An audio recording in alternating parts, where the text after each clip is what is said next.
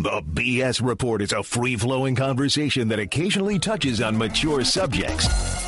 The BS Report. The BS Report with Bill Simmons. Welcome to the BS Report. Taping this on a Friday morning. It is Fast 7 day. I have not seen it yet. Fast 7 is coming out. We're going to have Wesley Morris come up in a little bit and talk about Fast 7 and a few other things. He's seen it. I have not. I'm supposed to see it with Adam Carolla at some point. We've seen 4, 5, and 6 together. We've done podcasts after every one of them.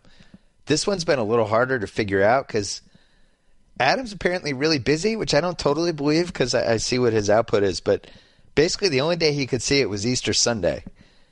And we sent a bunch of emails back and forth. It's like, let's go at 3 o'clock on Easter Sunday, and then we'll tape a pod after. And I'm thinking like, well, first of all, it's Easter. Most people go and eat on Easter with their families. That's kind of one of the things you do on Easter. And then second, we'd need a crew on Easter to come in and tape the video and the audio. That might be a problem since it's a holiday and all. So I don't know what's going to happen. We're going to negotiate back and forth, and we'll probably end up doing a podcast about 9 weeks later. So that's going on. Wesley's coming up in a little bit. I have a bunch of things to talk about with him. I wanted to talk about ESPN.com 20th anniversary. They've been celebrating it all week on ESPN.com. Had a couple pieces. I want to talk about my experiences with ESPN.com. I get this email all the time. How did they find you? Where'd you come from? What's your story? So I just thought I'd just put it in podcast form for 15 minutes.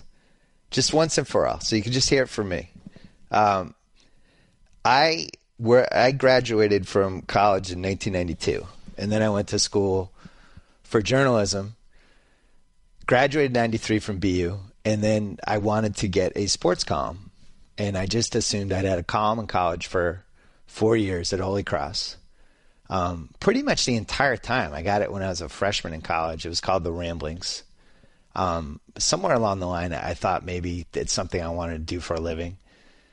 Went to journalism school and just assumed I'd come out and I would get a column. So I got a job working as like an intern / high school reporter for the Boston Herald coming out of grad school, answering phones, doing Chinese food orders, answering calls from volleyball coaches like, hey, Saugus beat Swampscott 2-0.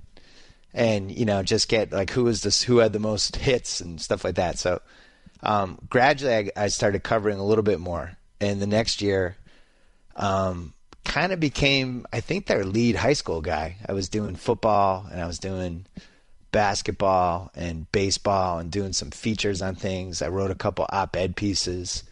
Right my third year at the Herald, I started writing a lot of stuff for the Boston Phoenix, which was a weekly at the time. And I was also looking at the landscape for how the Herald worked, and I just could not figure out how I was going to get a column because at that point the newspapers were run by unions, and I just didn't see anybody leaving. And I was just looking at the landscape and just thinking, how am I going to get to where I want to go? I'm going to go crazy. And at that time I had taken a job like with benefits where I was working like on the copy desk, like copy editing stuff and all kinds of handling different agate on the scoreboard page and all this different stuff. And I was working a lot of nights and not writing as much as I wanted. And I really put my eggs in the Phoenix basket, and they changed editors. All of a sudden they didn't want sports. And everything just kind of came together like in late March, April, 96. Where I was just like, I'm going to be here 3 years from now doing the same thing. I don't know how to get to where I want to go. There was really no internet at that point. And the internet was, underground and people had email. I don't even think I got an AOL account until like the summer of 96. So I made the decision to leave, and I was going to try to freelance, and it was going to go great. I was going to freelance for Boston Magazine and Boston Phoenix, all these places. 3 months pass. I don't get a single freelance job other than I think I got one feature for the Worcester Phoenix. So at this point, I'm 26 years old, and my writing career has just gone down in flames. I have no idea what I'm going to do. So I start bartending because I need to make money because I have an apartment in Charlestown. I need to pay the rent somehow. And I'm getting too old to ask my mom for money. And basically bartended for the next year. And I didn't really write anything. I created this stupid TV show, and I wrote a bunch of episodes for it. I had no idea what I was doing. I was writing the episodes in Microsoft Word. It's got to be terrible. I'm afraid to look at it. And was bartending. I was getting up at 1 in the afternoon every day. I was staying up till 3, 4 in the morning. I was hanging out with all people who worked in different bars and just going out and just being a putz. And at some point, I realized that, I wasn't ready to give up the writing thing yet. And there was a site in AOL called Digital City Boston. AOL had broken out all of the cities into digital newspapers. And I decided, they had this guy, he was called the movie guy. He was called Boston's movie guy. His name was John Black, I think. I think his name was John Black. And he just wrote movie reviews, and he had this little page, and it was like Boston's movie guy. And he was, basically branded as their movie guy. So I thought, wow, I could be Boston's sports guy. This is great. I grew up here. I love all the teams. I live in Boston now. I'll create a sports column for them. So I started badgering the editor of the site. And a couple months passed, and he's interested. I met him, and it might happen. And now they're going to build the site. And now we're talking, it's spring of 1997. At that point, Digital City Boston is only available AOL only, and that's it. So we make a deal. He's going to give me a chance for 3 months, and I'm going to make $50 a week for 3 months, which I didn't care because I already had was making enough money working at the restaurant, and I was like, I'll do anything for a chance. Another month passes. Are they going to build the site? What's going on? I'm badgering. Finally, in May, the site is ready, and I had this whole plan for all the stuff I want to write. And my idea at the time was if I'm going to go down in flames, I'm going to go down in flames like me. I'm not going to try to write like traditional newspaper columnists. I'm going to try to write from a fan's perspective. I'm going to write about the stuff my buddies and I talk about. I knew I wanted to do a mailbag because I wanted to, David Letterman was a huge idol of mine growing up, and I knew I could, I knew there was some way to involve readers, much like Letterman used to involve his viewers, and kind of bounce off the readers. And in my head, I was like, they'll send me emails and I'll use them, and then I'll write funny responses. So I had that. I knew I had the ramblings, which now has basically turned into Twitter, but at the time was like a one-liner column, which I used to love. Mike Lupica used to do those in the Daily News in the 80s, and I always was, I'll write a one-liner column. I knew I wanted to do NFL picks because I grew up, I loved Pete Axthelm, who wrote a gambling column for Inside Sports. And at the time, somebody in the Globe had an NFL picks column where they just picked every game. I can't remember who. It wasn't very good. And I thought I could do better than that guy. And then I knew I wanted to write a lot about NBA because I loved the NBA. I'd been going to games. And I knew I was going to write about the Boston teams. And I knew I was going to write a ton of pop culture. So I had this whole plan. My first column was about the Celtics, who had just, I think, lost the Duncan lottery. And it was basically like a behind-the-scenes dialogue piece with the Celtics. It didn't go. It wasn't very good. And I think so I started writing more and more. And I remember the NBA Finals were that year. It was the year MJ beat Karl Malone. And I had a lot of columns. I was calling Malone the mail fraud. It was not a lot different than what I was doing now, or what I would do now. So by the summer, I kind of got my feel for it. And I remember that summer I wrote a piece about the 30 worst sports movies ever. And they ended up putting it on the AOL main page. And all of a sudden I got a lot of traffic for it. And at that time, it was still AOL only.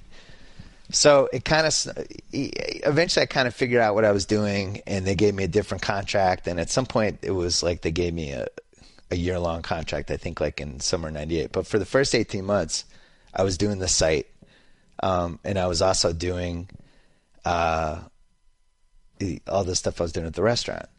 And I think actually in the fall of 97, we had an NFL picks contest, and it was I picked 9 people to go against me in NFL picks for that year. I would make the picks. I wrote my picks column. Then we had this separate piece with 9 other people making the picks, and the winner got something. I can't remember.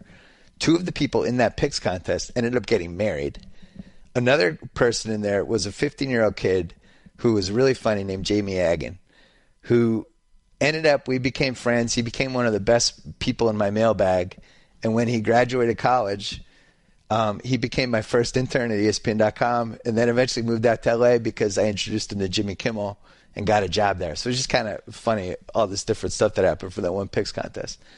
But in the summer of 98, the Boston Globe wrote a piece about the site and about me. This guy, Howard Manley, wrote a piece. And it was the first kind of big break I'd gotten, where it was like somebody had noticed the site.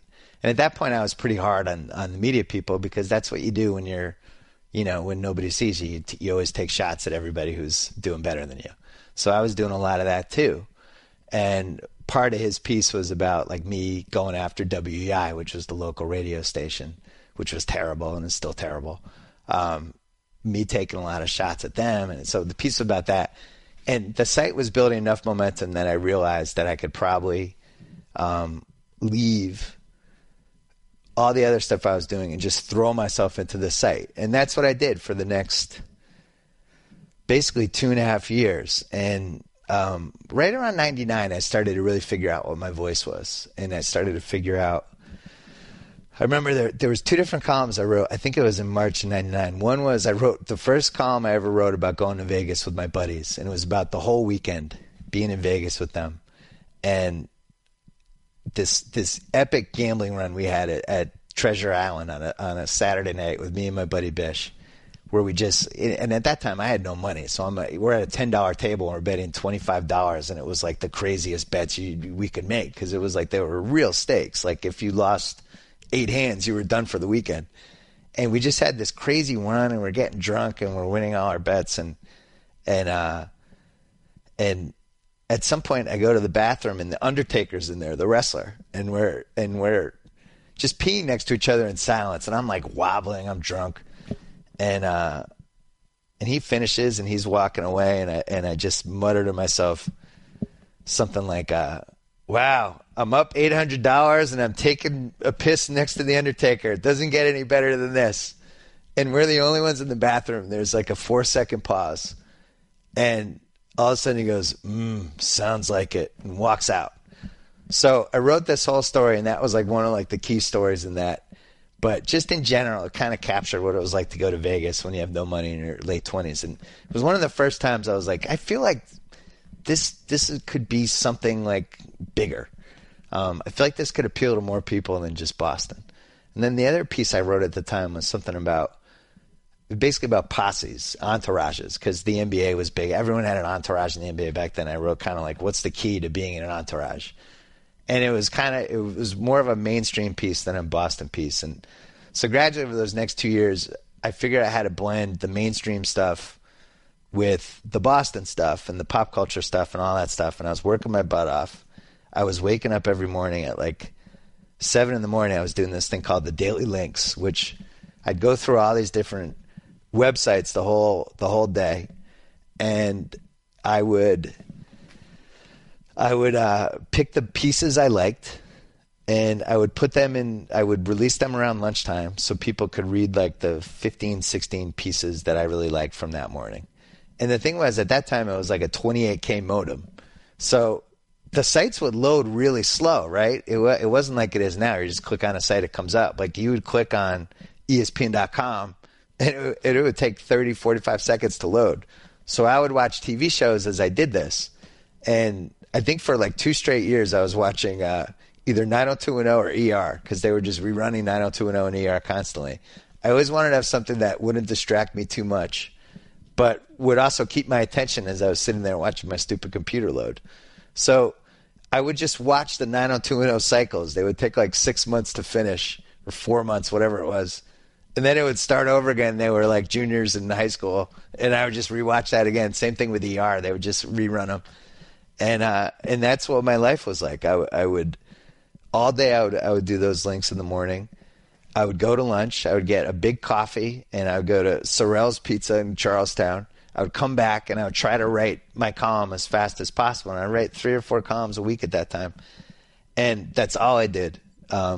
All week, every week, Monday through Friday. It was just working just everything I could to do it, trying to get noticed. And in 2000, ESPN.com launched Page 2, and they were talking about how it was going to be not just sports, but pop culture too. And they had Hunter, and they had Ralph Wiley, and they had Halberstam, and a couple other people. And they had never asked me or approached me or anything. And, a bunch of my readers, at that time I had probably, I would say maybe 10,000 loyal readers per day. And also I left out one part. When we were AOL only, there was no way to get to the site from the internet. So like my buddies at work couldn't read my pieces unless I forwarded them to them. So I would forward my AOL pieces to my buddies, and then they started forwarding them to buddies. And over the course of like a year and a half, all of a sudden there was this email chain where people kept asking me to be on, the distribution list. So I had this whatever distribution list of friends and friends of friends, and I would send them out, and I would send out the column. And then I remember a couple times the column would get forwarded back to me like, hey, you should read this piece on some stupid movie or whatever. And I'm like, that's my piece. Like, you guys are mailing this back to me. How did this happen? So anyway, when AOL, the Digital City Boston, finally went on the internet, then it enabled a lot of people to see my stuff. So by summer 2000 or whenever Page 2 was launched, maybe it was like fall or December, I can't remember. They hadn't asked me to be on, and Fox Sports had come after me at one point, but then all of a sudden they cooled off, and I'd had 3 years, and I really felt like I was good at this, and I felt like I had real fans. And I couldn't figure out why there was like some piece missing that I was like, am I crazy? Like, I feel like I could do this for a living. I could have fans. I don't understand. So, there's something missing. Like, why hasn't this working out for me? Is this a conspiracy?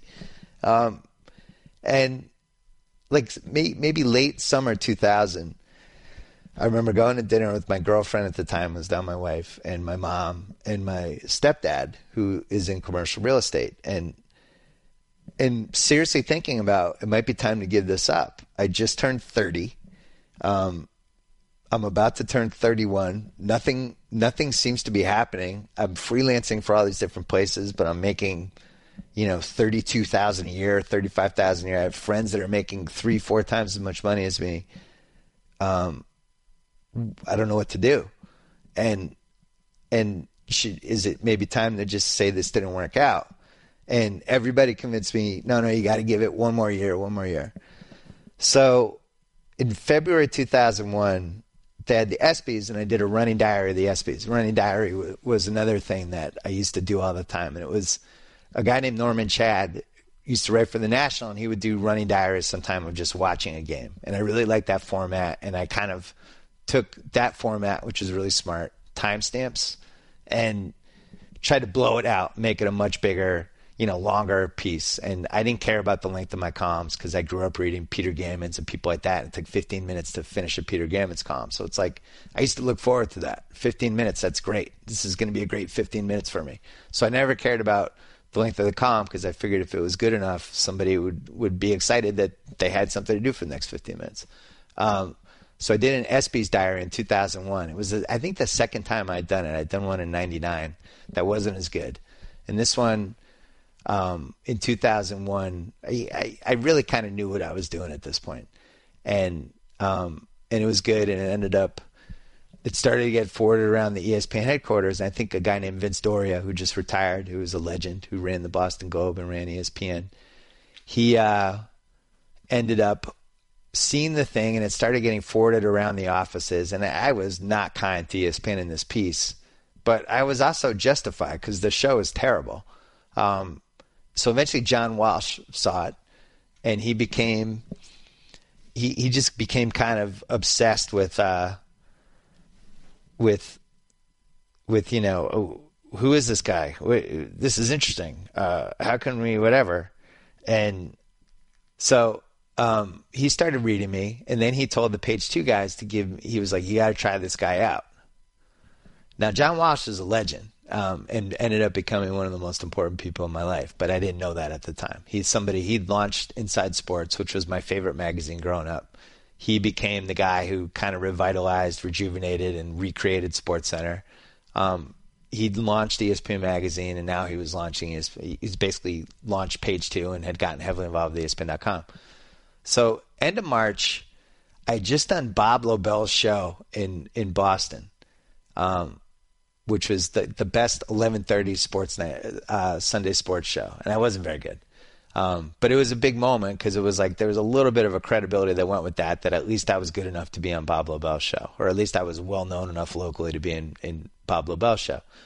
And so then I got this email out of the blue from Kevin Jackson, who was one of the Page 2 editors at the time, asking me if I wanted to write a piece about Nomar, who had just blown out his wrist, is done for the season.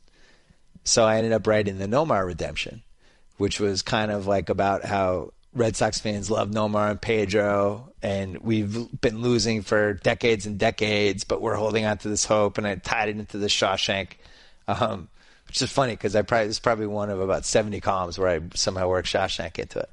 But it's a good column, and it was a lot different than anything that was on ESPN.com at the time. And when it went up, they led the page with it. I think they might have even led ESPN.com with it, and it did really well. So they asked me to do another one, and I think the second one I did for them, it was NBA awards, the second one was Roger Clemens is the Antichrist. Is Roger Clemens the Antichrist? I think that was the second one. That was the second or the third one. I did one with an NBA column with awards, movie awards. So by the third one, they had decided they wanted to potentially hire me or start using me more. But I was also getting approached by the Boston Herald, who wanted me to come back and basically take my website and move it to the Boston Herald and write for them. And they gave me an offer, and it was benefits, and it was, and I was like, well, I have to do this. Like now, at that point, I was engaged, and I was ready. I'd kind of taken the site as far as I could go. The digital cities had fallen apart, and it just seemed like something needed to happen. And I announced I was shutting down my site in June, and I was thinking about going to the Herald. So I told my Page 2 editors that, and next thing I know, I'm going to Bristol and I meet John Walsh, and my buddy Gus, who worked at ESPN at the time, who had been trying to get them to look at my stuff for years, and nobody was really that interested. And Walsh was, however he saw it, was the first one who kind of really pushed them. So I met with him, and I was told Walsh is somebody, he waits you out, he'll stare you down, he'll use silence as his weapon, and I met him and just started talking about inside sports, and we just hit it off. And he's like, look, we want you here. We love what you do. And we want to give you a column on Page 2 3 times a week. Offered me this contract, which in retrospect was probably the worst contract in the history of media. It wasn't the money figure as much as they had the option after the first year and after the second year. They basically owned me for 3 years, but I had no ability to get out. But I was so happy to get any offer, I just grabbed it. And the only thing I asked for was the chance to take off 5 weeks before I started. So I wrapped up my site in mid-June. I took 5 weeks off and just basically planned out how I thought a column would work, because at the time, nobody had any success whatsoever as a national columnist. Everything was local, just everything. And all right, so what are the reasons for that? Well, if you're a local columnist, you can use all these references and this historical database of all the local teams. Like you're in Boston, you get all these jokes and references you get to pull from Red Sox history, Celtics, Patriots. You get to be really hyper specific.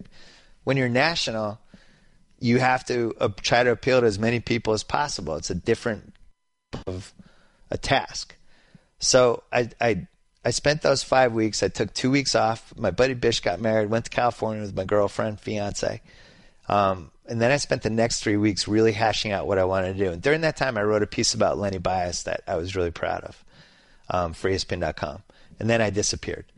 And I spent probably 3 solid weeks sketching out how a column would work to try to appeal to national people. And one of the things I thought was pop culture could replace the local sports part, that I could use the pop culture side Much the way I use Boston sports to appeal to local people. Everyone follows the same movies, TV shows, all that stuff. I'll do that. I knew I could do mailbags. I knew I had the ramblings. I knew I had NBA. I had to have a constant NBA presence. I knew I wanted to do NFL picks. So I just kind of hashed out how it would go and how a typical week would go. I knew I wanted to blow out sports movies, cover every sports movie release like it was a huge thing. And I kind of figured it out. I knew the mailbag was going to be a huge part of everything. And by the time I launched in July, I had a real plan. And so I started writing. And fantasy was the other thing, because ESPN had no fantasy at the time. So one of the things I wrote in August, like a year after I had started, or a month after I had started, was a fantasy football, Idiot's Guide to your fantasy football draft, or something like that. And then I also did like a rankings thing too. And it was like nobody wrote about fantasy anything at the time. It was like just for nerds, Dungeons and Dragons people. And so, a lot of it was a good spot because people were all writing about sports a certain way and the internet was drifting another direction. But also, the stuff did stand out at the time, which was good for me. And it was going. But, the big thing was, especially that summer, they were editing jokes out, they were cutting stuff. And I was really starting to feel like I had just sold out and that it was the dumbest move I ever made. I remember I did an Idiot's Guide to the Gold Club trial, which is this great trial that happened at the time at a strip joint. And probably one of the 8 or 9 funniest things I've ever written. And they took out 12, 13 jokes. And I just remember being just devastated. I was like, oh my God, this is the biggest mistake I've ever made in my life. Why am I with this? But eventually, as the end of the summer and September, October went along, I didn't really understand this was happening because I'm trapped in Boston. But the column started to take off. And that gave me more leeway and more control over the proceedings. And I was able to write the column I wanted to write. And after about a year, I knew the column was doing well, but I didn't know how well. I could tell they were promoting me every time I wrote. In general, ESPN.com wasn't even close to what it is now. I mean, you're talking 30 times less traffic. But I could tell when I wrote, there was a couple times where they led with me over Halberstam. I was like, wow, Breaks of the Game is my favorite book ever. This is insane. And somewhere along the line, I completely melted down in April because, first of all, I had this contract that was the worst contract I ever had. Outperformed it. They were gearing the page 2 around all the stuff I was doing. I was not handling anything well. I would fully admit that. And I just wanted more security. I was like, I've killed it for you guys. Can you give me a real contract? So I ended up meeting with Walsh and John Skipper, who now runs everything. And they gave me a magazine column, which was 680 words, which actually was retroactively probably a mistake because I can't even burp in 680 words. And a little more security, all this stuff. And they handled it great. And from that day forward, I was loyal to Skipper because he didn't have to help me out, and he did. And during that summer, and the column was still going well, Jimmy Kimmel reached out to me, and he wanted me to write for him. And I should mention, going backwards, one other thing. New Orleans for Super Bowl week. I wrote a piece making fun of New Orleans, just how kind of lawless and crazy and insane it was to be there for the Super Bowl. And I loved it. And it was I'd just never been in a place like that. And it was like a little bit of a tongue-in-cheek piece. And within a day, everybody in New Orleans wanted to kill me. And that was the first time I realized how much power and breadth ESPN.com had, because I was getting death threats in my hotel room. And I'm like, oh my God, what's happening? Because my process hadn't changed. I still had the same column writing process that I had had before, where you turn on your computer, you write something, you hand it in. But now all of a sudden, I was leading the news, like ESPN.com columnist kills New Orleans. So that's kind of when I realized that there was real power and breadth in the whole ESPN.com experience. So fast forward to the summer, Jimmy Kimmel hires me to write for his TV show, and I ended up leaving ESPN.com and moving to LA. while keeping I wrote every other week basically, and I could not do both. And I loved writing for Jimmy's show, and I made unbelievable friends there, and it was the best. But I was reaching a point where I couldn't follow sports well enough to write my column even on a limited basis. And there was this moment when I was on Mike Tyson.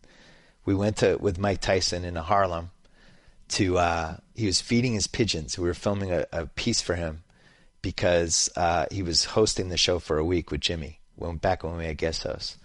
And I was on the roof with Mike Tyson, and we were shooting it for a video, but I really wanted to be writing a column about it. And I was thinking about it as a writer, not as a TV person. That's when I realized I needed to go back to my column. I felt like I had unfinished business with it. And looking back, one of the reasons I probably went to Jimmy's show is I was just burned out on the column. I'd been doing it day in, day out for 5 years, and I think I just got a little burned out. So ended up in April of 2004, went back to ESPN.com full time. Stayed very close with Jimmy and a whole bunch of other people. It was what I was meant to do. I felt like was write that column. And at that point, ESPN.com was really starting to take off. And the Red Sox in 2004, that's when they had their little run. And everything snowballed in September and October that year when the Red Sox, they make the playoffs, they beat the Angels. Now they're down 3-0 to the Yankees. They lose one. Now we have Game 4, Game 5, the greatest two-day life experience I think I've ever had from sports, where they fight back with the Dave Roberts game. Then the next day they come back again, over and over again, and 25 innings over 2 days, and just incredible. And we fend off the Yankees at Fenway Park, and it was amazing. And leave that place at like 12:30. I go to have one beer before I go to try to write about what I just saw. And I'm running an old friend from Holy Cross, and we're just talking about how amazing it was. Go back to my dad's house in Beacon Hill, and I remember I got a giant coffee, and I got a big thing of Sour Patch Kids, and it was like 1 a.m. And I just started writing. And I think I handed it that one in at like 5:30. It's probably my favorite column I ever wrote, just because I was so drained emotionally from everything. And I just didn't have, my tank was on E. My brain wasn't even working, and somehow I wrote about everything. And went up the next day, and I talked to the editor-in-chief, John Papanek, at the time. And I was like, I'm just burned out. I don't know if I can write a Game 6 column. Like I'm literally fried. I got nothing left. And he gave me this great speech about, our site's taken off. This is the first time the internet has really become, a truly important part of the sports fan experience. Like we are right there with everything. People around the country are reading what you're writing about the Red Sox, and you got to suck it up. Like this is something you probably would have killed for 7-8 years ago. And I was like, you're right. I got to suck it up. This is like, I've been waiting my whole life for this. And so I wrote Game 6, Game 7, and all through the next series. And the reason I'm telling that is because now ESPN.com is at the 20-year mark, and it's 78 million uniques per month or whatever the hell it is. It's easily the number one place. They doing video. The site has blossomed in a whole bunch of different ways. But it's really interesting that once upon a time, it was this kind of little, it just wasn't a big place. And it wasn't a place that even seemed like it could develop the personalities that could reach all kinds of people. I remember they hired Peter Gammons just to write his baseball column only. They stole him from the Globe in, I think, 2000. And I thought that was the biggest moment in the history of sports coverage on the internet, because that was the first time you actually had to go to ESPN.com to read Peter Gammons. You actually had to go to the internet to read Peter Gammons. And that, to me, was the all-time game changer, because once they got him, and once people like my dad had to figure out how to get to ESPN.com, that changed everything. And there's some other stuff that happened, right? People could forward hyperlinks. People didn't know how to do that in the late 90s. People would just copy paste columns, and people didn't know what a hyperlink was. Now people know how to share content. Social media, I think in 2009 really changed the game in a lot of ways. with how people can see your stuff. But in the late 90s and early 2000s, it was really about trying to stand out from other people and figure out ways to get people to come to you and keep coming. And I think ESPN.com, the brand was a part of it, but you had some really smart people there at the time that figured out all these different ways that the site should and could stand out, could and should stand out. And, to see where it's gone now and to think that it's been 20 years is in a lot of ways, it feels like 50 or 60. And in some ways it does, like stuff like me being up at 5:30 in the morning, writing that column like that, it feels like it was a month ago. But it's certainly the place that gave me a chance. And I worked with some great people along the way, Jay Levenger and Kevin Jackson, Mike Philbrick, John Papanek, obviously Walsh and Skipper, Rob King, on and on down, David Schoenfeld, who edited my column for a big chunk of the mid-2000s, and so on and so on. And I definitely got better as a writer and as a thinker, just from working for these guys. And I look at like some of the stuff I did in 2001, 2002. I didn't really know what I was doing. I kind of, by about 2008, 2009, I really kind of figured out what I was doing. And it was a decade long of just trial and error, trying to figure out stuff. But the reason I'm telling that story is because, first of all, everybody asked me like how I ended up here. But also, I really did almost quit twice. I almost quit in 96 and I almost quit in 2000. Like I literally almost gave up. So, I always get emails from people who, are writers who are trying to figure out what to do with their life, or, they're hoping for some break or whatever. And there's really no way to help anybody. There's no magic sentence to tell somebody, but, because really it comes down to, are you willing to outwork everybody else? Are you willing to do whatever it takes to get a chance? And if you get that chance, how hard are you going to work once you get it? And that's it. There's no magic comment other than that. It's like you just have to work harder than everybody else. You read any story about anyone who did well, and I guarantee at some point in there it's something about outworking people. And for me, I almost quit twice. I easily could have. I probably should have. And then when I got to ESPN.com finally, that was it. Like I knew that was my chance, and I was going to work my ass off, and I worked so hard that I probably got burned out. I mean, I was writing 10,000 words a week, every week, for a month straight, or for a year straight, and on top of my own site, and I just got kind of burned out. So, that's my story. ESPN.com, 20 years. The most important person that whole time was John Walsh, because and we had a lot of battles along the way, and I want to have him on a podcast at some point to talk about it. But in a lot of ways, he was my creative conscience, and we didn't always agree. But I always respected his opinion. He always respected where I was coming from, and there's no question that that my career wouldn't have gone the way it did if it wasn't for him. So that's it.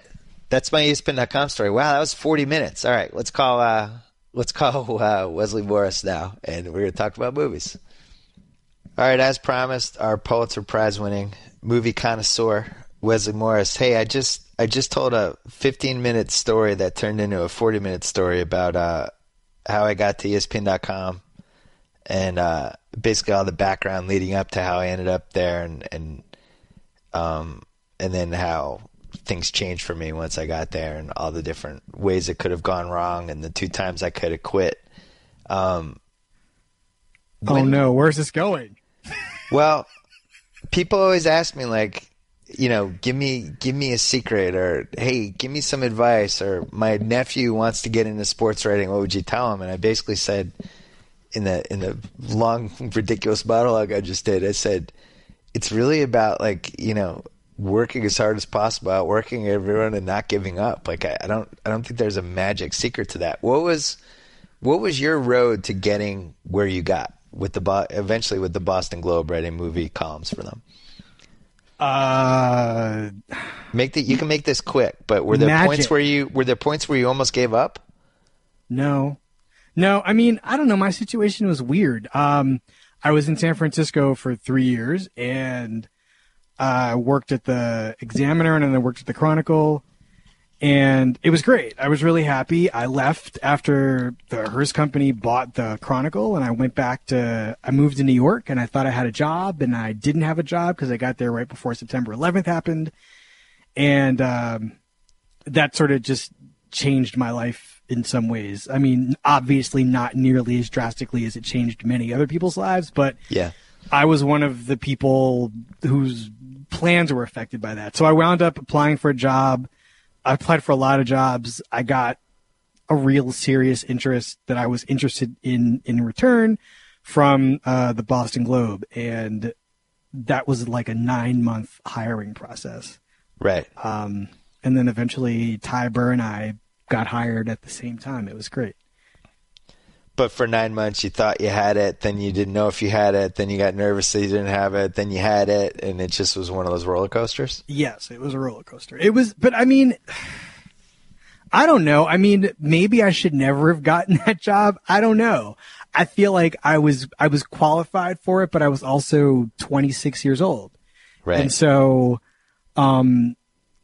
you know, I mean, I think they took a chance on me way more than I took a chance on them. I wanted the job and didn't really have anything to lose in taking it. They had a lot more to lose in hiring me. But, you know, I mean, I think hiring two people at the same time kind of made that a lot.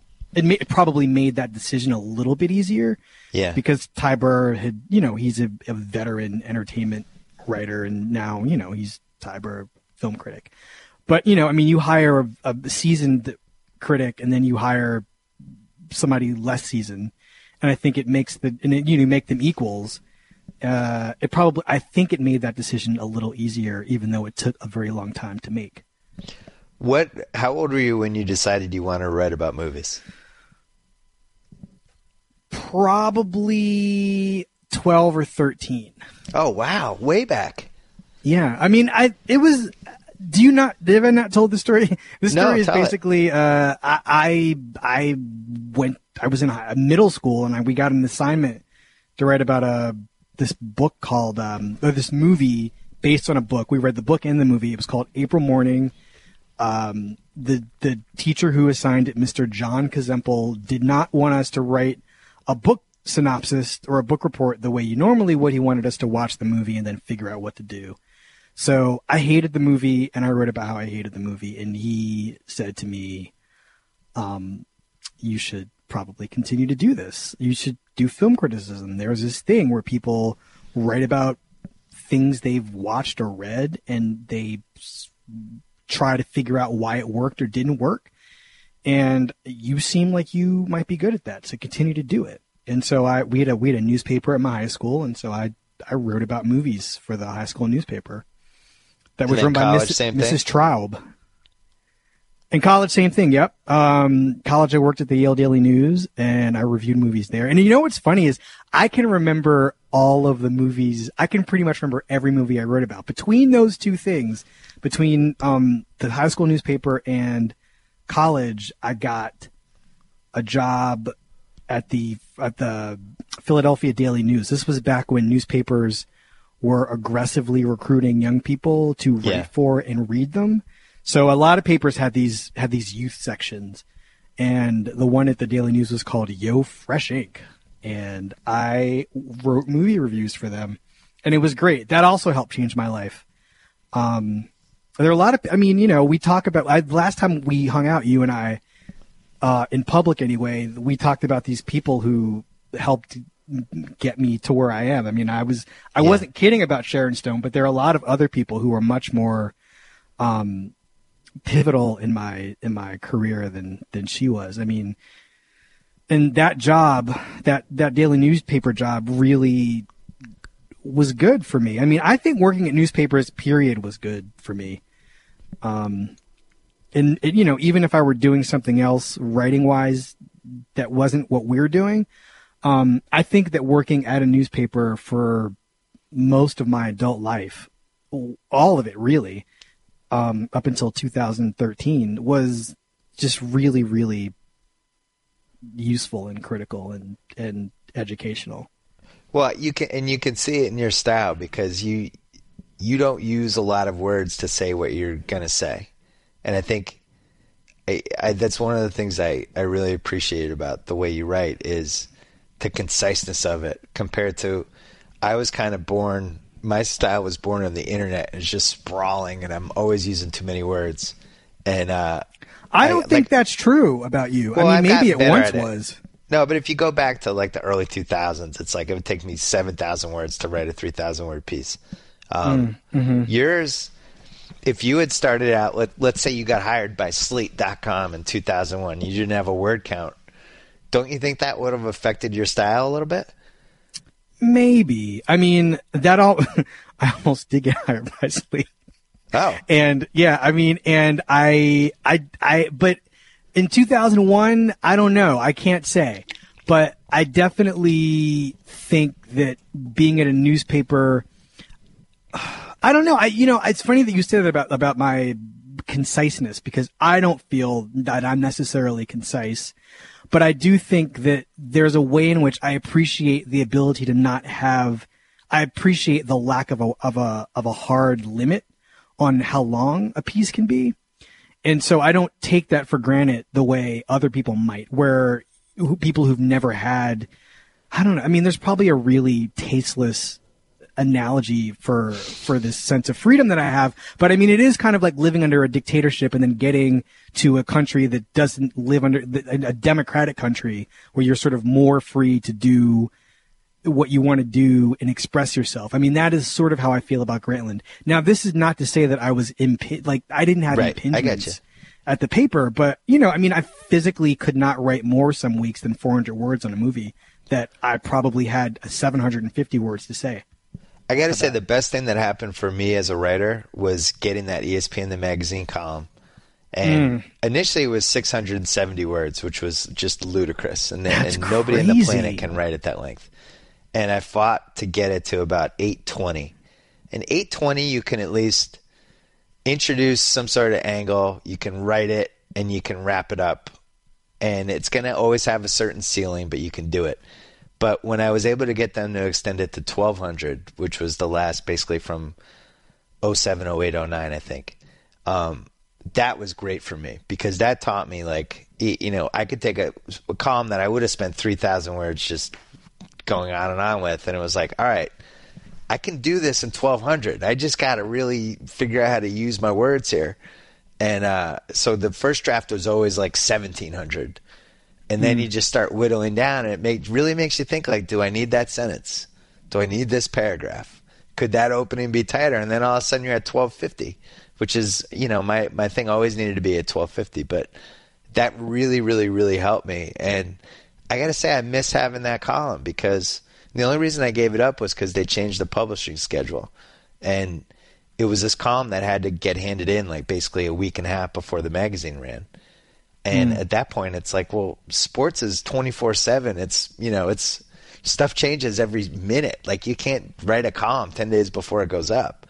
And it just, for me, that was a no-go. But I miss having that column. It's nice to know you have that word count. But the way you write it almost seems like you always know it's going to be around a certain length, right? Yeah. I mean, I do now. I mean, I think when I first started at Grantland, it was unclear. I usually have a pretty good sense. I mean, it may not be a word count, but it's definitely with a given movie. I know the points I want to make. I don't make an outline when I write. Yeah. And there are probably some writers thinking, oh, I can tell. Yeah. But I mean, I definitely know what I want to say. My friend Mark Feeney, who reads pretty much everything I write. He reads pretty much everything I write, and he is the photography critic, among other things, at the Globe. But there'll be some weeks where he'll send me a note saying, God, that was long. That was too long. I would have cut that by about 300 words. Wow. And I mean, and I like that kind of criticism. I'm very thick-skinned when it comes to things like that, unless you're wrong. And I think, I always know, my body, my reaction to what you're telling me will tell me whether or not what you're saying about me is right or wrong. And with Mark, when he says that things are too long, I believe him. But I also think that there are some weeks, and the occasions in which he said that, I can tell you, my Judge review he thought was too long. He thought my Gone Girl review was too long. There's something else I wrote recently that he thought was too long. And I mean, I agree with him about the Gone Girl review. I just didn't know I didn't know where to cut. And Louisa Thomas, who is like one of the best editors I've ever had, I trust her and I trust her instincts, and I think she's really smart about how the rhythms of a piece flow. Yeah. I don't know. I take all my cues from her when she tells me, I mean, as my editor, when she tells me that something is too long or something could be shortened. She's also really good about making suggestions for how those things work. But I mean, usually when I sit down to write, I know there are 10 or 11 points in a long piece, something like Gone Girl, where there'll be 10 things I know I want to deal with. I'll know the piece is done when I dealt with them all. And then maybe 2 or 3 of those things, or 1 or 2 of those things, will probably be extraneous, and I don't have to talk me into cutting something. You just tell me you think it needs to be cut, I'll cut it. I'm a pretty easy edit, I think. I don't push back a lot. So when you're writing, let's say you're writing about Fast 7. Mm-hmm. Which I did. Right now. It should be on the site right now. It's a good example. So you're sitting down to write that piece, and in your head you're thinking, here's the big picture theme I want to hit, but then I also want to hit these 8, 9, 10 points. Yes. But that's all you know. That's all I know. I don't know anything else. The rest is like, the rest is, I mean, this is going to sound like a really pretentious analogy, but I mean, it's not really, because they're the same. I mean, they're art forms in some ways, and it's like action painting. Like, you step in front of the canvas and you really don't have any idea. You know that the canvas is X by X dimensions, and you know the colors of paint that you have at your disposal. When you shut your brain off, or you don't shut your brain off when you're writing necessarily, but I know what you mean. You want to not be thinking when you're writing. Right. And so you want your brain, you want to go into this state where it's just your fingers are moving and you're in the middle of the words, but you're not thinking about the big picture part of it. Yeah. Yeah. And so that is kind of what my experience is like. I also love writing on a deadline. I love having like weeks and weeks to think about how to write something, but I also, when someone, God forbid, when someone dies, I like the weird pressure of having to finish in a certain amount of time. I mean, that's a newspaper thing. Wait, you like when people die? No, I don't like when people die. No, I'm kidding. You love this franchise. I love this franchise. I don't know if we love it for exactly the same reasons. I know why I love the franchise. And anyone who's listened to the BS Report has heard me expound the virtues of it. Why do you love the franchise? Why do I love it? I mean, I like ridiculous movies. I like movies that where impossible things happen and the movie doesn't apologize for it. It just keeps going. I went into the first one thinking, yeah, I don't really, this is just, it's going to be another summer action movie. It's not going to really speak to me. And within like 15 minutes, it's so obvious what these movies are up to, or like where in movie history they fall. And I really watched the first one as a beach movie, as a biker gang movie.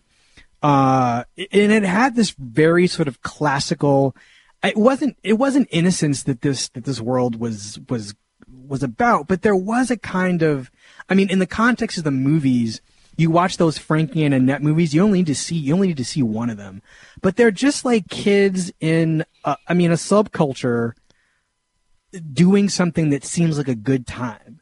And the race world in that movie, the car race world, was that first movie made it seem really alive and fun. And then on top of that, as a thinker, what I'm noticing that's different from every other movie that was pretty much out in 2001 is that it's full of brown people. It's full of like Filipinos and Mexicans and black people and people who were many of those races at the same time. And that was exciting because the protagonist, of course, in the first movie is the Paul Walker character who's in the FBI and goes in to infiltrate the car ring. And by the end of the movie, this world is so seductive and these people are so fun and that world is so interesting to him that he decides to give up the law to be a part of it, more or less, or like to help out his buddies. To bring everything full circle, I was telling the story before you came on about when I got hired by ESPN.com. I asked for 5 weeks off to try to, because I just was burnt out from my site, and I was going to start the column in the end of July. And I remember seeing Fast 1 at some point, I think during the 5 weeks when I had off, when I was like, I'm just going to clear my head. I'm going to go to movies. And they were showing that ad. I was like, I know I'm going to like this movie. Mm-hmm. And I remember going, and I think I went to the, I think Revere had like one of the first big mega complexes. So I went on Revere, and it was like you had to go on, I think it was 93, like take the highway for 10 minutes and you're there. Saw this movie, which was just clearly a Point Break ripoff. Like somebody got in a room at some point and said, yep. It's going to be Point Break. We have this guy, Vin Diesel. He's going to be the Swayze character. And we have this guy, Paul Walker. He's going to be the Keanu character. And they're just going to race cars, and Paul Walker's going to cross the line a little bit, and that's how this one's going to go. But really, we're just going to race cars. And somebody greenlit it, and we went. And I saw it the day it came out on a Friday in the afternoon. I loved it, and I drove home 175 miles an hour. I remember getting in the car. I was like 31 years old, like right in the wheelhouse of when I was still driving like an absolute maniac. I didn't have kids yet. I didn't have a wife. I just remember just flying on whatever highway that was from Revere to Charlestown. And I was hooked. I didn't really like Fast 2 or Fast 3 that much, but 4, 5, and 6 are just good movies. Yeah. No, I mean, I found Fast 2 kind of like this is the proof that the series really works in some ways, because the second one, none of these movies I mean, this is sort of a subtopic, but I mean, none of these movies is necessarily quote good, but the second one is bad in a way that you can't resist it. Yeah. And it makes some really interesting visual choices. Like, I love the way John Singleton has Tyrese and Paul Walker when they're in their cars, the way the dashboard sort of comes, the way their close-up sort of share space with the dashboard. Yeah. And the dashboard glows. You're talking my language right now. Yeah, I mean, there's a real way that he brings those movies to life. Couldn't you say that was John Singleton's last great directorial moment? Yes. You really could. That's quite That was the end of the run of John Singleton. We'll never figure out what happened. I mean, he's really interested in money. I mean, I don't blame him for that, but I mean, for a guy who, I mean, we're now in a tangent, but I think that for a guy whose career began as it did, I think he is interested in, he's a commercial director, and I think he wants to do commercial things. And, I think, I don't know exactly why he hasn't made more movies. I mean, he produced a couple movies in the mid-2000s. After Too Fast, Too Furious, I think he did Four Brothers, which is, I don't want to say it's underrated. It's not great, but it's got a really good performance by Andre 3000. And Mark Wahlberg isn't bad. I'm going to defend Four Brothers. I kind of liked it. I have nothing bad to say about it. Maybe that was his last great moment. I didn't mind Four Brothers. Yeah, I mean, Four Brothers isn't bad, but that was 10 years ago, Bill. Yeah. He made that Taylor Lautner movie from, I think it's 2011, Abduction. And then that's it. I think he did one episode of Empire. Abduction? Yeah, he did that. Oh, no. Yeah, I know. And I recently watched Boys in the Hood again, and wow. I'm telling you, it still holds up. It holds up. Really, really good. And when Ricky dies, it is just devastating. It's just, and it's coming every time. But I would argue that's like one of the 7 or 8 just most gut-wrenching deaths in a movie. It's got to be in the short list. Whatever the short list is, it's on it. Oh, this might be worth discussing at some future point. Yeah. The Champ, John Voight. Ooh. Deborah Winger, Terms of Endearment. Oh, that's I think that's that's at least in the top 3. Have you ever seen Imitation of Life? Hooch, yeah, okay. Hooch that's like a sleeper top 10. Have you ever seen Imitation of Life? Who's in it? Lana Turner. Oh, but you're going way back now. It's a Douglas Sirk movie from like the early bad one. No, it's Douglas Sirk bad. No, impossible. No, I'm saying a bad emotional death. Oh yeah, it's like you should watch that with your kids. Yeah. And this I think that movie will be the real test of your daughter's like inability toughness. To cry in any movie. We watched Father of the Bride, and I thought that would choke her up. No, she's cyborg. Cyborg straight through. Won't cry from the movie. The 1959 Imitation of Life by Douglas Sirk. Try that. If it doesn't work, Lana Turner, Juanita Moore, Sandra Dee, Susan Kohner. I mean, John Gavin. It's if the death in that movie doesn't make anybody cry. A couple ones that aren't like gut wrenching, but like Sonny and Godfather and Manny and Scarface from the shock value are way up there. Yeah, but not milked. Like the Deborah Winger one when the son is so mad at her for whatever reason, and she's just trying to say goodbye to him. That's about as bad as it gets. Yeah, no, I mean those kinds. Nobody dies like that anymore. You know what I mean? Like what they do now, young people. I mean, when young people die in movies, usually it's Nicholas Sparks. Or something like Nicholas Sparks. It's like The Fault in Our Stars, which actually did work on me, by the way. The death. That worked on me too. I saw it on an airplane. Yeah, that surprised me. I don't think the movie's good, and I kind of hate the acting. But that kid Ansel Elgort, and I like Shailene Woodley fine, but the death in that movie really, oh man, it got to me. I did not enjoy that. Another one I saw on an airplane that had a surprising death was. Whatever that terrible James Marsden movie was with Michelle Moynihan. Did you see that movie? Memories of Me, something like that. It was like when I say it was the only airplane choice, like trust me.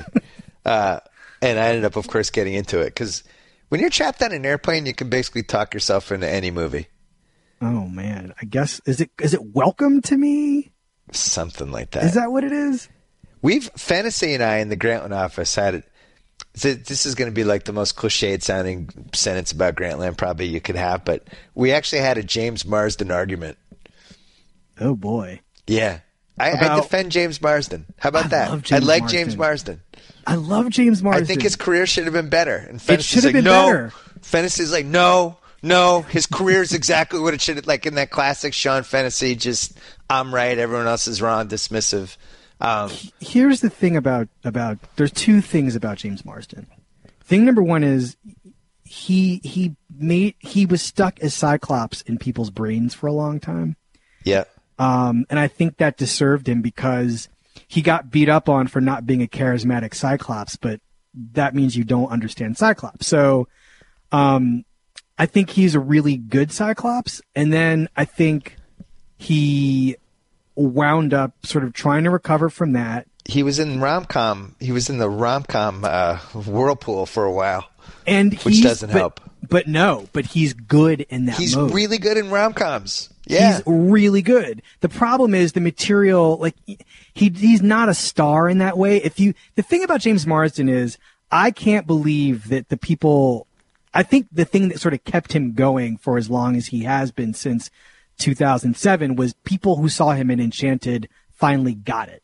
They got this guy who seemed like a kind of fairly humorless, stick in the mud sort of actor, maybe self-serious, kind of mad that he's not Tom Cruise. No, he can do a whole other thing that Tom Cruise could never do. And that thing is be self-mockingly funny. And his prince in Enchanted is so funny and so that is one of the most charming. It is extremely charming and winking and funny and knowing. I love Enchanted. I love him in that. And also a movie that maybe could have in the wrong hands been a disaster, and they just kind of lucked out with the two actors. And I mean, they lucked. I also think the songs are smart. Yeah, and I think that the choreography. I mean, that's a movie that works on every single level. Alan Menken willing to make fun of himself. Well, as the dad of a daughter, Yeah. That movie has been on in my house a few times, so I'm well aware of Marsden in that movie. And then I think 30 Rock is the other thing. Anchorman 2, he's really good. Anchorman 2 is aging very nicely for me on the Epix channel, and he's really good as Jack Lame. He's funny. He's good in that movie. But I don't think he should play assholes. That's the thing. But in that one, he's a self-aware, smarmy, over-the-top, being funny. Right. But I think that he gets stuck in this asshole move. That's why I liked him on 30 Rock so much, too. Yeah. I mean, he was really... He has this vulnerability, and I think I like that they wrote him as kind of a doofus, but a really charming doofus. Like, this is a guy you really could... I mean, he was the perfect guy for Liz Lemon. Perfect. Well, here's the thing. Fantasy is wrong. We're right. And he's just got to suck it up. And you know what else, Fantasy? I drafted Matt Harvey in our Grantland baseball league, and I knew Fantasy wanted him, and I took him like a round and a half early, and I'm going to hold him hostage the whole year. You don't get to have him either, Fantasy. I'm going to wait and see. I want to hear Fantasy's argument for why he's exactly right. Because things, I think he didn't have an argument. It was just typical Fantasy. He's just dismissive. He thought what he wanted to think, and everybody else was wrong. Well, that's too bad. I'm Marsden. If you're listening, you got two people in your corner. I'm very much in your corner, James Marsden. I think you're great. So Fast and Furious. Another corner I'm in is the Vin Diesel corner. And I wrote about this when I did my Action Hero Championship belt. He kind of wasn't interested in defending the belt for whatever reason, and made a whole bunch of kids movies and weird comedies probably for huge paychecks. But he's one of my favorite action people, and whoever thought to team him and The Rock up, that's just genius. And supposedly they don't like each other at all off the set, which I love. It's a fun little backstory for every Fast movie that both of them are in. But they work really well together. Well, they don't have really much to do in the seventh movie, like together. Oh, like they have, I think, one scene. Well, you'll see. I'm not going because they don't like each other. I'm telling you. Yeah, maybe they're probably like, "Look, I'll do Fast 7, but I'm not. I'm just one scene with Vin. That's it." Well, yeah, I think it really is one scene. Yeah. But the thing is, the genius of having them just physically be in the same movie, whether they like each other or not, is it's kind of. I mean, it sort of gets at what is so great about these movies beyond how well done the action sequences are. And I would say that Fast 5, the sixth one, and Furious 7 have some of the best stunt work I have ever seen in movies. And I think the care and the planning that goes into those sequences is so good and so exciting and so over the top that, I mean, you kind of can't believe that it's taken the entire history of movies to get back to the great action sequences of the silent era and like the early sound days. But these action sequences are like comedically amazing. That came out wrong. But they are so amazing that they're actually funny. They're not inherently funny, but there's comedy in them. But you just can't believe some of the stuff in Furious 7. Like is it more outrageous than Vin Diesel crashing his car so he goes flying in midair so he can catch Michelle Rodriguez in midair and then they land on a car and they're both fine? Yes. Okay, great. There are things that double down on that like anti-science notion of what a body should or should not be able to do in a non-superhero movie. Yes. It's kind of astounding. There are equally similar like falling onto car roofs and that sort of thing. Yeah, Fast 6 had somewhere between 15 and 19 people just able to jump on a moving car without falling off, which I love it because it's I love it. They're going to go over the top anyway. So their attitude is, if we're going to go over the top, we're going way over the top. Like people have bought into this anyway, so let's just exploit that and we'll keep going. I've got a question for you. Yeah. When I can't actually remember. I can remember the first over-the-top action sequence I ever saw in a movie, but I don't remember. I mean, sort of the brief history of crazy highway action sequences. The first thing I can think of is maybe Lethal Weapon 2 or something along those lines. It's like a Lethal Weapon movie. That's the first time I can remember a ridiculously death-defying action sequence shot from beginning to end with people hanging out of cars, leaping onto tractor trailers, falling off of windshields, hiding under the chassis of the underbelly of a speeding truck. So we're talking late 80s? Because, definitely early 80s they were all conventional. Right. They were car chases. Maybe, when was Die Hard? 88? Die Hard was 88, yeah. That was the first one. That was the first one that it got a little outlandish that I can remember. Yeah, I mean, I just have a memory of Mel Gibson's hair. Which one? I just remember Mel Gibson's hair really blowing during a sequence. Schwarzenegger, those, the Rambo, Commando, Predator. Yeah, but this is a different thing, though. Maybe there's something in Rambo that I'm not remembering. That's Rambo 2, you blocked Rambo 2 out of your mind. Rambo 2 was the first, if we're just going suspension of disbelief, Rambo 2 was the one where it's like, all right, you have multiple Vietnamese people shooting at him from 20 feet away, and he has time to turn around, load his gun, and then just start shooting them and picking them off one at a time. And it's like, this is ridiculous. I remember in the theater thinking like, wow, this is ridiculous. Cobra was very, very, very ridiculous. Yeah, Cobra for sure. But Tango and Cash, probably somewhere between 84 and 89 at the wheels came off. Yeah, Tango and Cash is 89, right? Yeah. I'm pretty sure that's 89. Die Hard was 88. Lethal Weapon 2 was somewhere in the late 80s. So it's probably somewhere in there that they just started pushing the envelope. I mean, Speed, the bus jump in Speed, that became the gold standard for a while. Yeah, remember when the highway's not finished, we're gonna have to jump. The bus goes up somehow. It should have just gone straight down into a fiery abyss. It somehow goes up. Yeah, pretty great. That in general, where in LA could you drive over 55 miles an hour for long stretches of time? That movie is outrageously ridiculous. No, I mean, it's funny that the great action sequences, the great chase sequences happen to be set in Los Angeles too, right? Where downtown is the most navigable place on earth. And you can tell they cleared out the street and shot it at 3 a.m.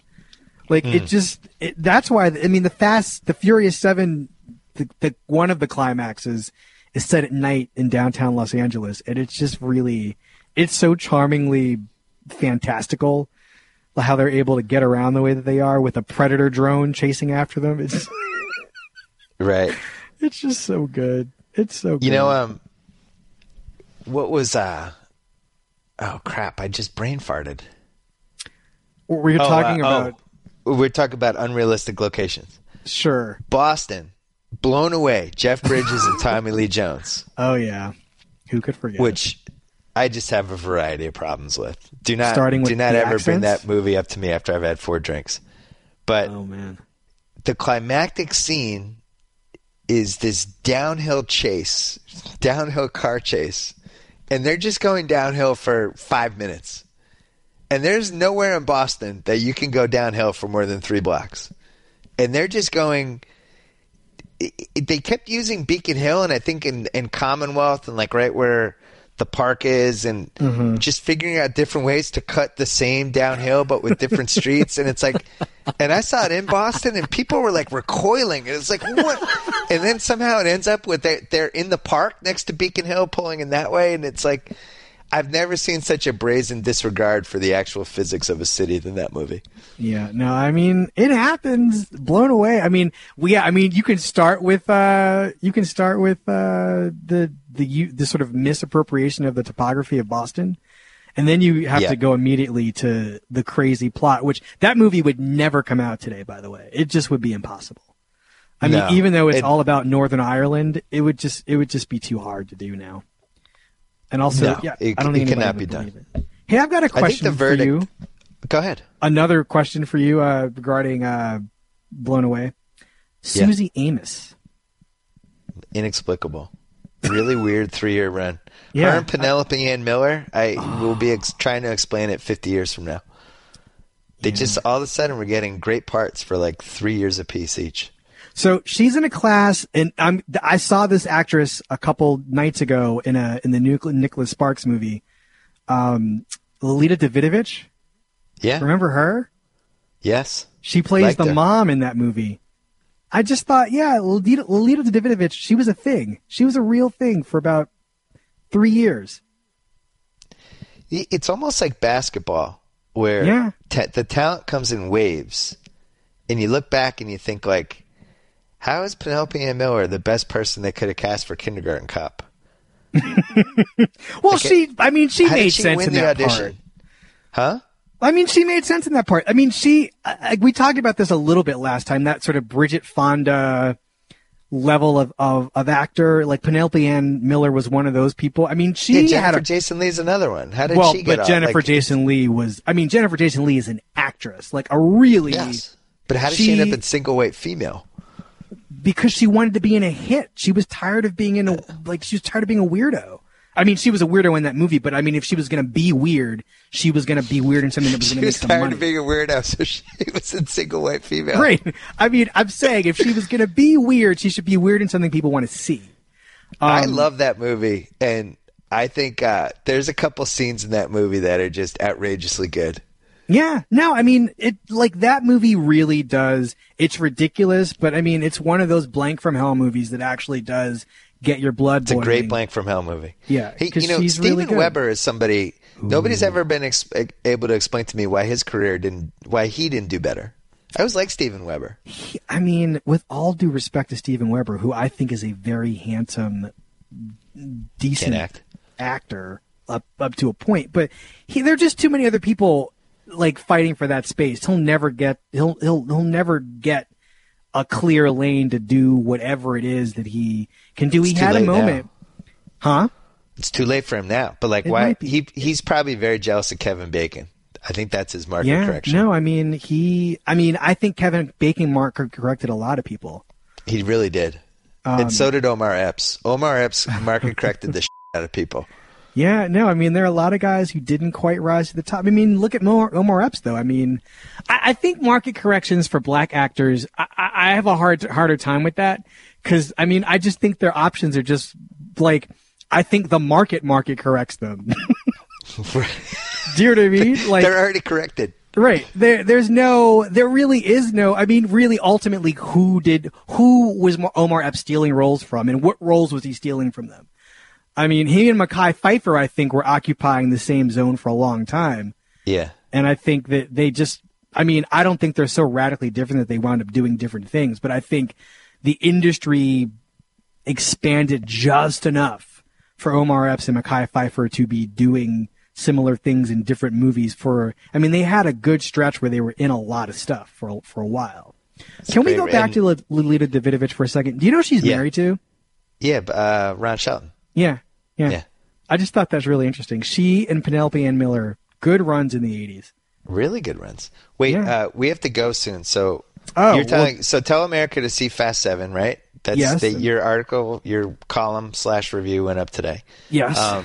Last thing we got to talk about, HBO canceled Looking, which you wrote about last year, which had a better second season than its first season. Yes. And unfortunately, there's one of the principles that networks have is people have to actually watch the shows for them to keep renewing them. And nobody watched the show. And they had to get rid of it. What were your thoughts? About its being canceled? Yeah. Or about the show? No, well, I know you like the show because we've talked about it. I think that it was inevitably going to get canceled. I mean, I understand. I mean, I'm not a business person. HBO is not I don't work for HBO. I understand why they chose to do it. I also think that given what's currently on that network and who it's allegedly for or about or whatever, I mean, I think if you're HBO, you just say everything's for everybody. Yeah. But I think this was a show that was aimed at as broad a possible audience without compromising the lives of the people in the show as a show could possibly be about. You know what I mean? It was limited, obviously, by the fact that it's about gay men. It's further limited by the fact that they're mostly middle class, upper middle class, or at least, the main character is. I think it's even further limited by the fact that it's in San Francisco. I mean, there are a lot of things that sort of keep pushing this movie, or that keep pushing this show farther away from any People. sort of... Right. Yeah. And so what you have to go on, I mean, you have this really smart, really good writer named Andrew Hay who co-created and wrote a lot of the show, and directed some episodes, and is always around in terms of its creative direction. And I think that the second season kind of figured out what he wanted to do with those people. Yep. I'm not a big fan of Kevin as a partner. I just don't trust this guy. Wasn't that the point, though? Yeah, I think so. Right. I think that Richie. They built up to that as the point. Right. And I think that I never tried. There was always a suspense with me where I was like, I just don't believe this guy likes Patty. I just don't believe it. And I think the show was really smart about the demographics of those two guys. It was really good about a kind of racism in the gay community that does exist and is very real. And there's so many things about that show that it had an opportunity that it won't get a chance to go into, that it was really on the verge of dealing with. I like that it's a character-driven show that isn't dealing with like things happening in the world today. Yeah. I mean, it just, I don't know. I'm going to miss it. There won't be anything like it. I think that the acting, I mean, as a comedy, I was always surprised when I laughed because, it's not really set up for that. All the comedy is situational, but in a very pitched at a very human scale. Did you watch every episode, by the way? You were in from the beginning, right? Well, my wife loved it. And so initially I was half watching it, and then I just thought it was so well written, and especially the second season, and really well acted. I thought the second season was excellent, and two people stood out for me. One was the lead actor, the guy who played Patrick. I just think that guy's really talented. Like Jonathan that guy's Groff, going to have, Jonathan Groff. He's going to have a great career. I don't know what he's going to do with his life. He did a voice in Frozen. I think he's all set. Oh, there you go.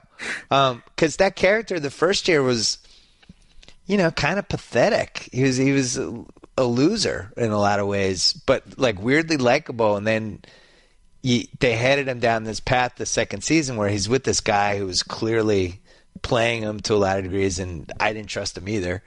And you're kind of like, oh man, like this is gonna end badly. But I was rooting for the guy, and I don't know, in the hands of a lot of actors that character works. So I liked him, and I just thought the show was so well written. Like Andrew Hay, I think, is just gonna go on to better things. So you lose the show, but that guy's clearly gonna go on to do things that are gonna matter. So in a weird way, the show's gonna live on with whatever some of the people from it did. I thought the most interesting thing they did in the second season was the female character whose name I can't remember.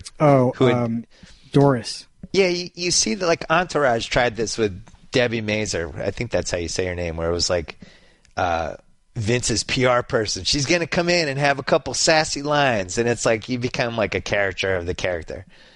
This second season, they actually built her into a real character, and I thought the best episode of the whole season was when she went with her old boyfriend, who then came out of the closet, and they became best friends. And somebody died, and they had to go back. Her father, yeah.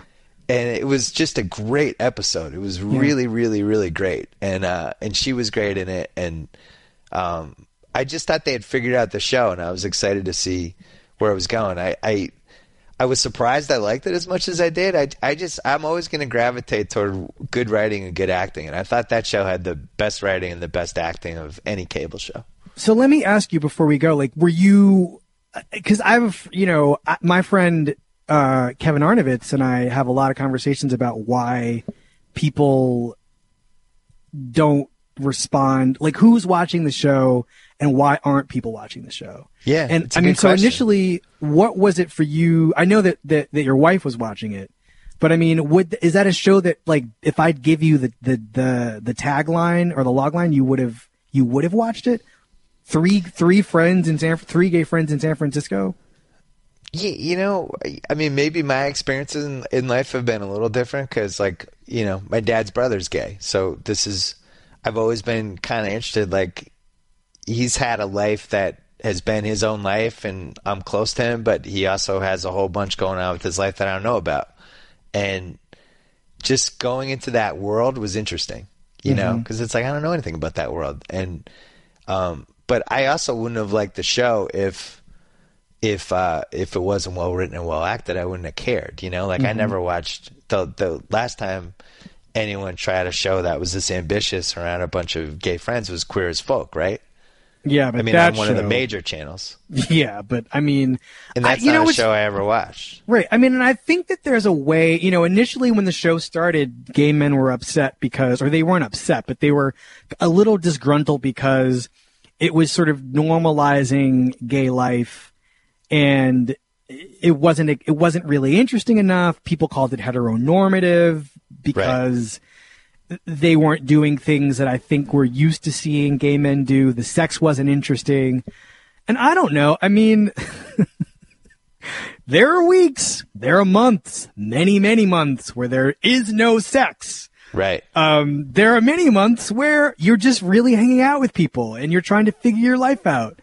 And I think that the achievement of that show was, and I think it got better at this in the second season because I think it did take some of those criticisms seriously, and it kind of listened to, I think it was less self-conscious about how to do what it was doing.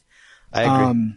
And I think that the thing that turns people off about a show like Looking is ultimately, you know, I think it's kind of political. I think it isn't crazy enough. I mean, Queer as Folk, I mean, I don't know if the numbers for Queer as Folk were better, but I think that I know more people talked about Queer as Folk. And the L Word, I think, too. I think that one was certainly the L Word more too, known and popular than right. Looking. All right, here's the thing, though. I don't think the genesis of why I thought the show worked wasn't different, as weird as it sounds, than the genesis of season 1 of Friends, season 1 of Sex and the City, season 1 of Entourage. It's like, here's this group of people come into their world, and it's about the relationships between these people and the weird things that are going on with them. And it's the same. We've seen that principle work 20 other times with shows, and I just felt like it worked. I don't think we'll ever have a better version of this show with 3 or 4 gay friends. Here's what I'll say. And if this didn't work, that worries me. Yeah, no, I agree. And I also think, I mean, there are a couple, I just want to point out 2 things that'll never happen. That might, I mean, you know, someday in 20 years when it's, I don't know. I'm so bad at predicting like social trends in popular culture, like taking root and remaining permanent. I would have thought the Fast and Furious movies would have opened up a huge window for these sort of multiracial, multi-ethnic action movies in which, you know, there is no sort of dominant star, and the people in the movies are non-white. That hasn't really happened. And in the same way that I sort of feel like, you know, Empire is going to change TV, it really isn't. But I do think that this show did 2 things that I thought were really amazing. It spent that whole episode with Richie and Patrick going on that date, episode 3 or 4 of season 1. And in that same, anytime that Richie and Augustine had a conversation, I felt like I was seeing something I had definitely never seen in an American television show, which is 2 gay Hispanic men from different areas of Hispanic life talking to each other in Spanish. It's just like, this happens every day in San Francisco, right. But on TV, it is a unicorn conversation. And there was this really amazing crackle of tension and energy between those 2 guys that had nothing to do with their being, I mean, it wasn't about their being gay. It was very much about their choices as men and their sort of like skepticism of each other, kind of around this white guy, but also around their lives. And I think that got complicated and played out over the course of this, like in a couple episodes in the second season. That's the kind of thing that a show like this is brave enough and interesting enough to do without treating it as special or event worthy. And nobody else on TV, on American television, is doing anything really that much closer to that. There's stuff on the Fosters that I think is really interesting that happened that sort of along these lines. But I mean, for something like HBO to be I don't know. It's a rare thing to happen. You said there are two things. The first was the date. The second was the conversations between. Oh, I got you. Okay. Frankie and or Augustine and Richie. It was a really good show, and they're going to do a special. They're going to have a final 2-hour movie, episode, right? Yeah, maybe that'll be how it plays out, where they have movies every once in a while or something. But I appreciate that they tried it. I mean, HBO has gotten to a place when whatever they try, it's the number one destination place for anything, and even like what they did with Robert Durst and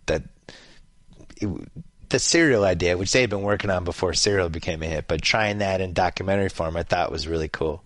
All the choices they make at least seem like they have thought behind them. So yeah, no, I mean it's a great show, and it gave a lot of really good directors some really good work. I mean, not just Andrew Hay, but Michael Lannon and Roberto Aguirre Sacasa, and who else? Ryan Fleck did an episode. Yeah, I was surprised by that. Yeah, Joe Swanberg did an episode. I mean, I don't know. I just really Jamie Babbitt did an episode. I was naming. I think Aguirre Sacasa is a writer, but Ryan Fleck, Andrew Hay, Jamie Babbitt, some really good directors. Joe Swanberg. I mean, some really interesting independent directors. Got to do some episodes, but Andrew Hay directed most of them, if I'm not mistaken. Well, what's going to happen in that show? It's going to become one of those critically acclaimed, canceled too soon shows that I think will get thrown into that mix. And 10 years from now, people will be. I think it'll have a shelf life. Is my point. Yeah, I think I'd like to see the Enlightened movie. Talk about HBO shows that got canceled too soon. I didn't think The Comeback was really worth bringing back, but I think Enlightened is a show that that third season of Enlightened would have been I believe it would have been one of the best seasons of television to air on. It was just headed in this really crazy, important social direction. And I feel like it had a really, really good manic energy that HBO, I don't know. I don't blame HBO for canceling it. I mean, they have a job to do, but I really felt like that show was going somewhere really strong. Wesley Morris, we will read you on Grantland.com. We might even get together for a little summer movie TV preview potentially. Who knows? It's going to happen. Off the roaring success of our Grantland Oscar preview, where we did everything right except for factor in the part that we were taping it third week of January, and the Stephen Hawking guy became a freight train right after the taping, and locked up Best Actor about 2 weeks later, and we had no idea that was going to happen. Oh well. Yeah. Oh well. I still don't understand how that happened. Oh my God! We taped that show, and it was like Michael go. Keaton was a 20-1 favorite. You got to let it go. I mean, it's can't really let it go. not. You're looking at the lines. I mean, I'm telling you, it really isn't shocking at all when you really think about it. And I don't think we missed it. I just don't think we're like, he's definitely going to win. I mean, it was a toss-up between those two guys. It was pretty obvious. I blame myself. I'm taking it to my grave. Well, Michael Keaton, we had everything else. You for taking it so hard. We knew everything. We figured out everything else like we kind of saw, but that one, man. Yeah. Hey, by the way, I don't feel nearly as bad as Michael Keaton does. I don't. You talk about thinking you had it. He had like that 3 week. Once he got that Golden Glove, he was like, "This is gonna be great. It's gonna be a 2-month victory lap for me." Yeah, I don't know. Well, I mean, you never know. You just kind of move. I mean, it's really he'll get work he would not have gotten previously. Yes. I mean, that is the real win. He's sneaky old, by the way. He's like 63. I didn't realize he was as old as he was. So he's got about 7-8 years left. Wesley Morris. Oh my God! You just no, not to die, but no. I mean, you just gave him a career shelf life. You're 70 now. You're the grandfather in ensemble movies. Yeah, I mean, 63. Really, that's the new 43. Oh, I hope so, because I like Michael Keaton. Wesley, thanks as always. Talk to you soon on the BS Report. Right. Everybody have a great weekend. Sorry this was a particularly weird BS Report, but we had to do it. Happy anniversary to ESPN.com. talk to you next week. Happy anniversary. So I get to sign off. Whoa! Thank you for downloading the BS Report with Bill Simmons. Too much fun. Check out more podcasts at the iTunes Music Store or at Pod Center at ESPNradio.com. Peace out.